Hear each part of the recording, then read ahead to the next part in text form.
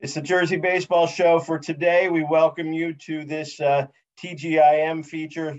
Thank God it's Monday, and we are talking a great story of perseverance. We're talking about a great story of overcoming obstacles. We're talking a great story of great pitching here. We've got Josh Cohen, our guest today, who's at Sacred Heart University now, ready to show his stuff, formerly Bergen Community College, formerly UConn, Indian Hills High School, with a great story for everybody. And welcome, Josh, and thanks for coming on. Thank you. I appreciate it. Happy to be here. Yeah, absolutely. So by the time this airs, you will be back at school. Let's first, before we get into your story, just talk about your excitement for the season. See how we get Sacred Heart to the top of the NEC. You know, it's a tough conference. You got Bryant, you got a couple other schools that are Central Connecticut was the champ last year. But how are we going to get Sacred Heart to the top, and how excited are you to get to show your stuff on the D1 stage? Yeah, I'm extremely excited. This is actually technically my first season of college baseball. I don't count my JUCO season because we played 13 games in the middle of COVID, so it wasn't really the real thing. So this is gonna be a real thing for me. Very excited for the team as well. We performed very well in the fall. These are all new guys to me, so I love all of them. Had a great time with them, and I see a lot of success with our team, especially our pitching staff. Really good stuff. And my pitching coach. Shout out to Coach Maz. He's the GOAT. Definitely. And you just mentioned something. I mean, with I guess with everything with COVID, you are technically still freshman eligibility, right? Yeah. So as crazy it sounds, everyone always asks me that. So my freshman year was the COVID year at UConn. And then when I transferred to Bergen, JUCOs in New Jersey didn't count towards eligibility. So this will technically be my first year out of 4, and I'm 21.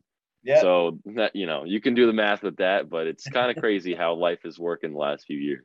The world's oldest freshman, and that's perfect because obviously your story is anything but typical. So why should that be either, right? That's right. So growing up, baseball prodigy, outstanding talent, travel baseball, hitting mid 80s early in your high school career, everything was going, great, and certainly on a D1 track, and your life changes on July 4th, 2016. Yeah.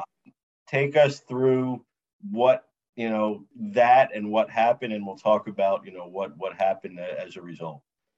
Yeah, so guess kind of long story short, July 4th, 2016. This is my summer going into my junior of high school. Originally class 2018, had 3 class 2019. So on that day, July 4th, I took a picture with some friends.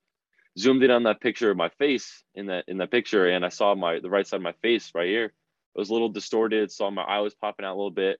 Didn't think much of it. I was 15 at the time. What do I care? I'm growing a lot at the time. As a freshman, I'm about 5'4", maybe 5'5". And by the end of my sophomore year, I was like 5'10 and a half, 5'11". So I grew a lot. So I'm like, oh, it's a growth thing, no big deal. So a few nights later, I'm out to dinner with my family, sitting across from one of my sisters, Kaylin, and she goes, Joshua, what the hell's wrong with your face? And my mom goes, stop making fun of him. But then she looks at me and she goes, yeah, and I believe that. She goes, stop making fun of him. That's her first reaction as a mom. But then she looks at me and she goes, wait, something is wrong. Looks like right side of your face is a little distorted and whatnot. So I noticed that, but I didn't know anything, about it. So then immediately, a few days later, he took me to the pediatrician. So that was our first course of action. He didn't especially say what was wrong, but he saw something was definitely not right. But he didn't want to pinpoint what it was. So he sent me to get an x-ray, no cysts, no fractures, nothing like that. So I'm like, oh, it's a growth thing. I'm growing a lot. And then I went to a few radiologists, went to ear, nose, throat doctor. They didn't see anything. Saw a bunch of these professional radiologists. And one in mind, he obviously put a glove on, put his hand in my mouth, and he's like, feels like there's a lip of tobacco in your mouth. I'm like, it's a good thing because I don't do that anyways. But obviously, why would I have a lip in my mouth right now? And he goes, it's weird. It just feels like there's a mass there or whatever. So I'm like, okay. It's probably a growth thing. I don't know what it is. No one knew what it was. You don't ever expect cancer to begin with. So ever, let alone at age 15. Exactly. So it's not on our minds at all. Yeah. Exactly. So then they sent me to get a CT scan and MRI, and that's where it popped up. So on July 20th, 2016, I was diagnosed with a rare form of bone cancer called Ewing sarcoma, specifically in my zygoma bone, my cheekbone right here. And then immediately about 7 to 10 days later, so it was August 1st, 2016, started my first day of chemotherapy. That went from August 1st, 2016 to April 7th, 2017. And in the middle of that, I had proton beam radiation. So that was November 15th January 6th of 2017, which actually I just came across my 5-year mark of being radiation free. But that was my story. My life changed on a dime. And yeah, that's the story of Josh Cohen right there. Yeah. Life changing. Yeah, all of a sudden you're 15 and everything kind of flips and just day to day, right? You don't know. Now, what one thing that I found kind of, I guess it says all we need to know about you is that was it right before you began treatment? You're not supposed to be doing anything. One last, you go out there one last time to throw, and what happens? That's right. So this is July 18th, 2 days. No, it was a few days before. I think it was maybe the 17th. And I knew I was speculating what was going on. I knew something wasn't right with my health. And I knew there was something, looming above. So I was like, okay, this might be my last game for a while. Let it eat. Let it all out. You don't know what's going to happen. I ended up throwing a no-hitter, which is crazy enough. I threw a no-hitter at PCTI. It was during a summer league game, I believe it was. And that was pretty special to me. It was pretty crazy. And 3 days later, diagnosed with cancer, had to be on pause for about 10, 11 months. And then I actually came right back. My first game back, I was still bald, fat, everything like that. And I didn't let up a hit. I struck out the side, struck out all three. And I was like, I'm back, baby. I'm back. So. Really, football players, you hear about them throwing a touchdown pass on a broken ankle. Like, that's impressive. You had cancer, you throw a no hitter. Right? And I didn't even know it at the time. I exactly. didn't even know. That's right. So yes. Anybody since then, or anybody who ever would have doubted your toughness, I think that kind of went away, I would think. Yes, I would hope so. But obviously the treatments, your life changes instantly, right? I mean, you scheduled to be going into your junior year with at Indian Hills with one of our buddies and your lifelong friend Joe Maselli, who we had on here recently. And obviously then instantly that's not happening, and your life becomes hospital and chemo treatments and transfusions, and for otherwise, because you weren't sick, right? I mean, you weren't there was nothing obviously nothing physically wrong with you. Yeah, no, I hard to grasp. I had, leading up to that, I had no symptoms whatsoever. I had no side effects. I was a healthy kid, 15 years old. I just had hit 87 for the first time in my life, which is pretty crazy for me as a 15-year-old. I was at a showcase, hit 87. I was feeling great. The only thing about me was I ate everything. So I wasn't fat, but I was kind of thick. And I would eat I was 15. You're a growing kid, you eat anything. And I was that's what I was doing at the time. I didn't feel anything.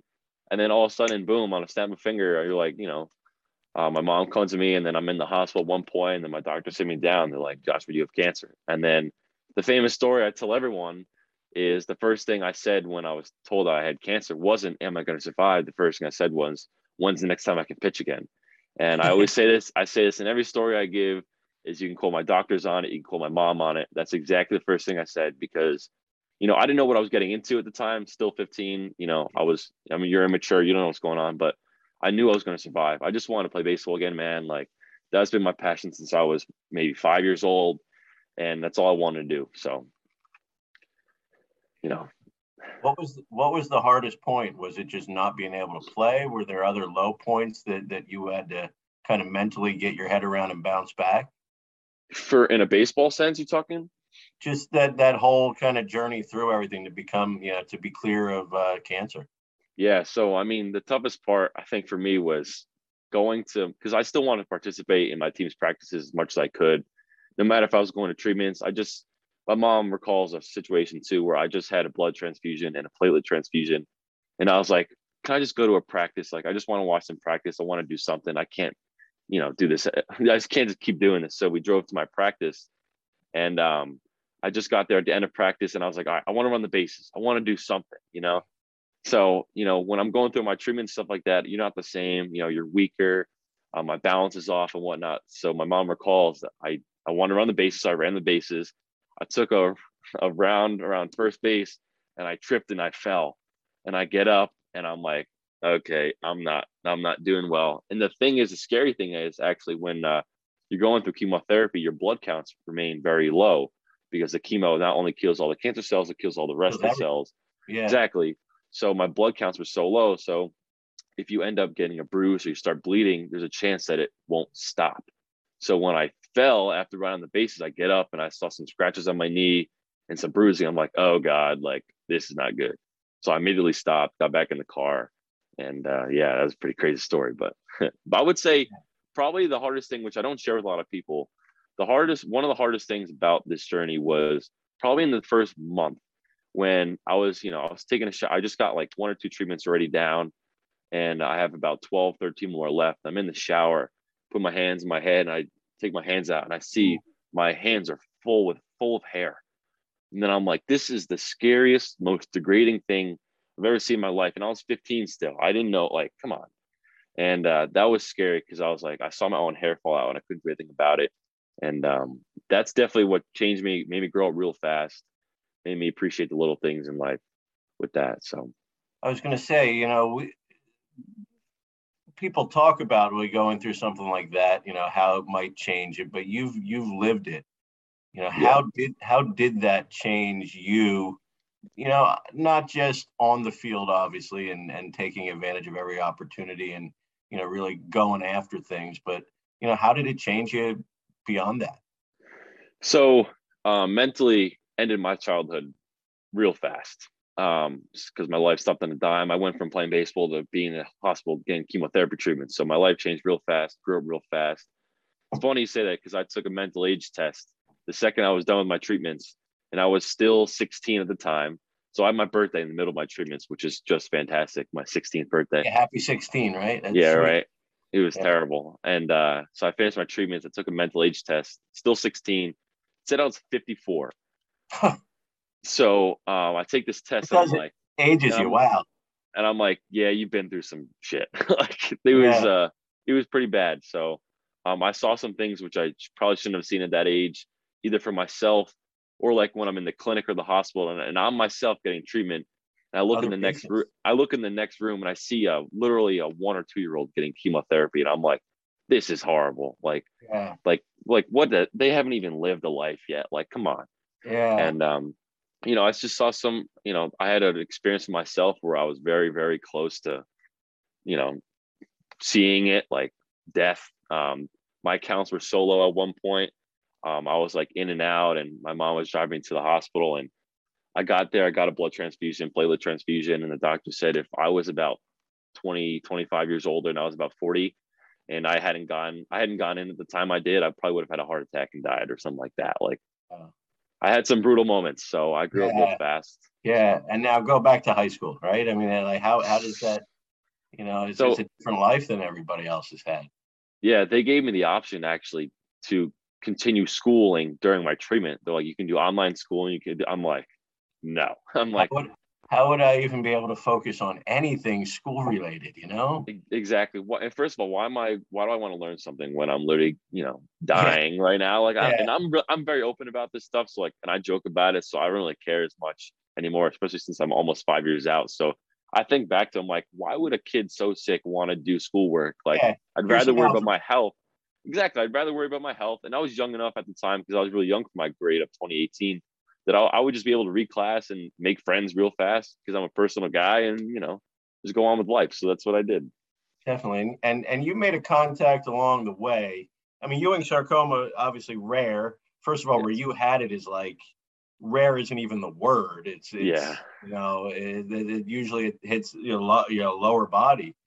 But Yes. but you made a connection that really had a big impact on you in the sports world. Tell us about that a little. Yes. So about, again, a month in my treatment. So I started my treatment 181 pounds. In the first month, I lost 17 pounds. So I was about 164 pounds. Pretty pale, pretty skinny, skinniest I've ever been, really. And so the hospital I was at, Hackensack Hospital, is affiliated with the New York Giants. At the time, for the New York Giants, they had a linebacker by the name of Mark Herzlich. Mark Herzlich was a linebacker for Boston College. And when he was in college, he was also diagnosed with Ewing sarcoma in his hip area, which is the common area of mine, was in my cheekbone.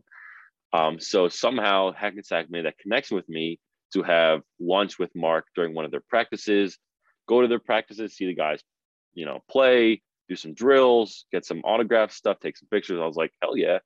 So I had lunch with Mark, Strahan, a bunch of those guys. We just sat down as me and my mom. And so this is at lunch. They just finished practice, or they just finished like a segment of practice, got some food. And he's like, come on, let's go get some food. So I'm like, okay. So I get this little plate of food, and Mark comes back with this huge platter of, stacked on top of each other. Right. So I sit down. He goes, all right, before I teach you anything, give you any lessons, said, you got to eat more, dude. I'm like, okay, like, anything you say. He's Whatever you famous. say, Mark. Yeah. He's a professional football player. I'm like, great. I'll do whatever.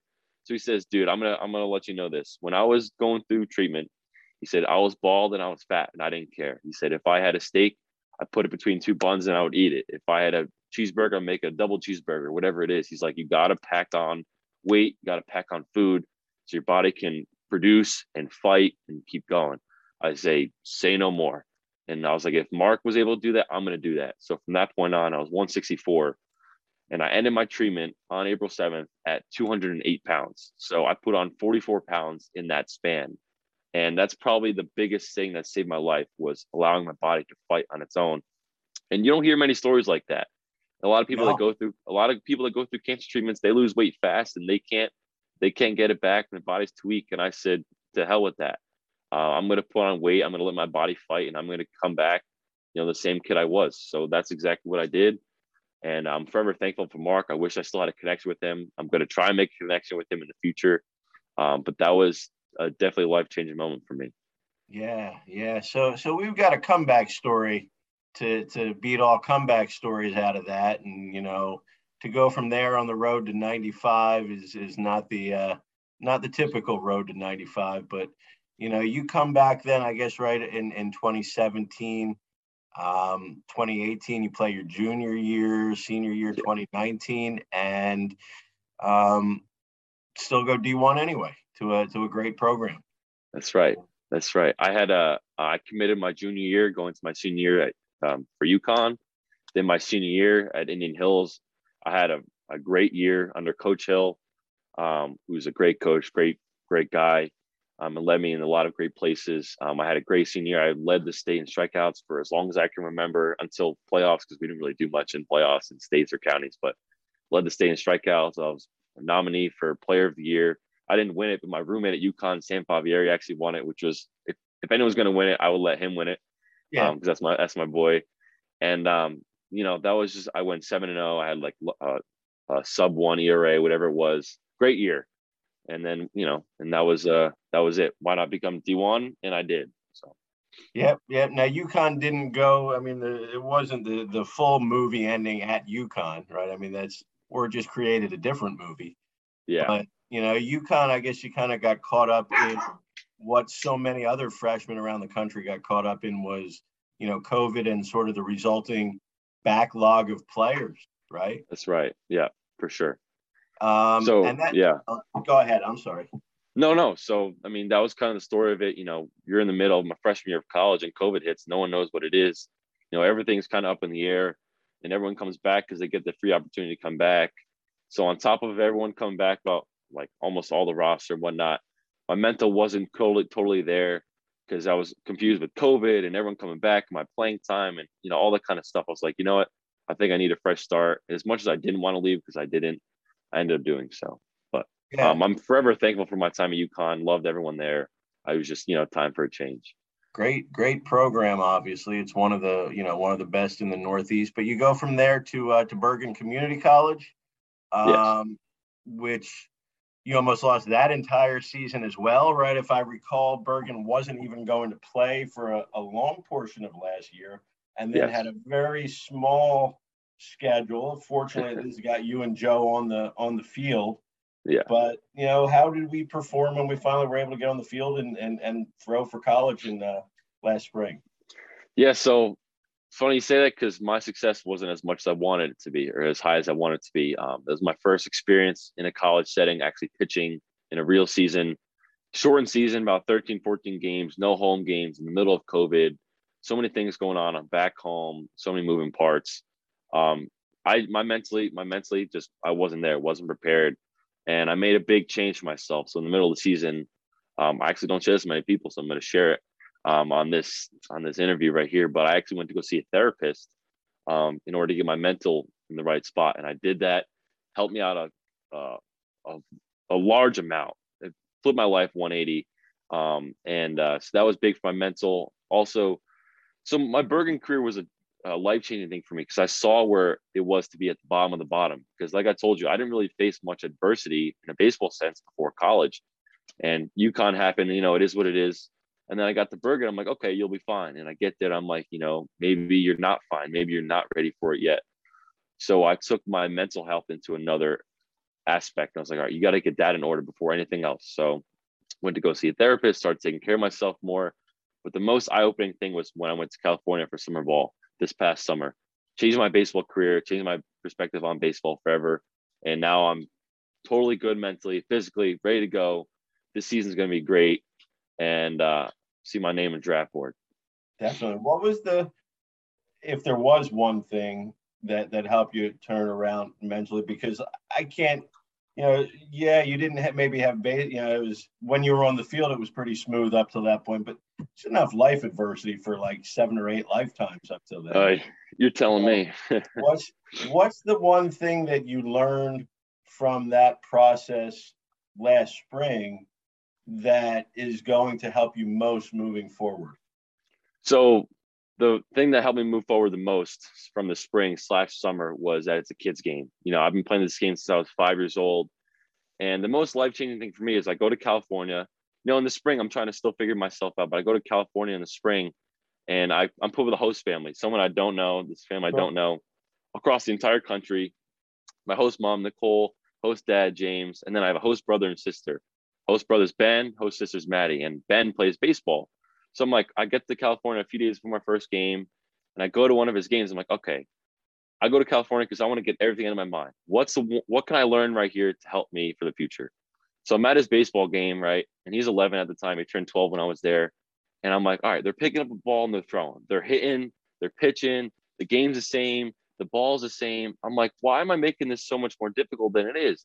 Because there's a whole world up here that doesn't exist. Reality is reality, but up here, so many things are going on and whatnot. I'm like, you're making this so complicated. It's a kid's game. Like, it's just the only thing that's different is everyone's bigger, stronger, and throws harder.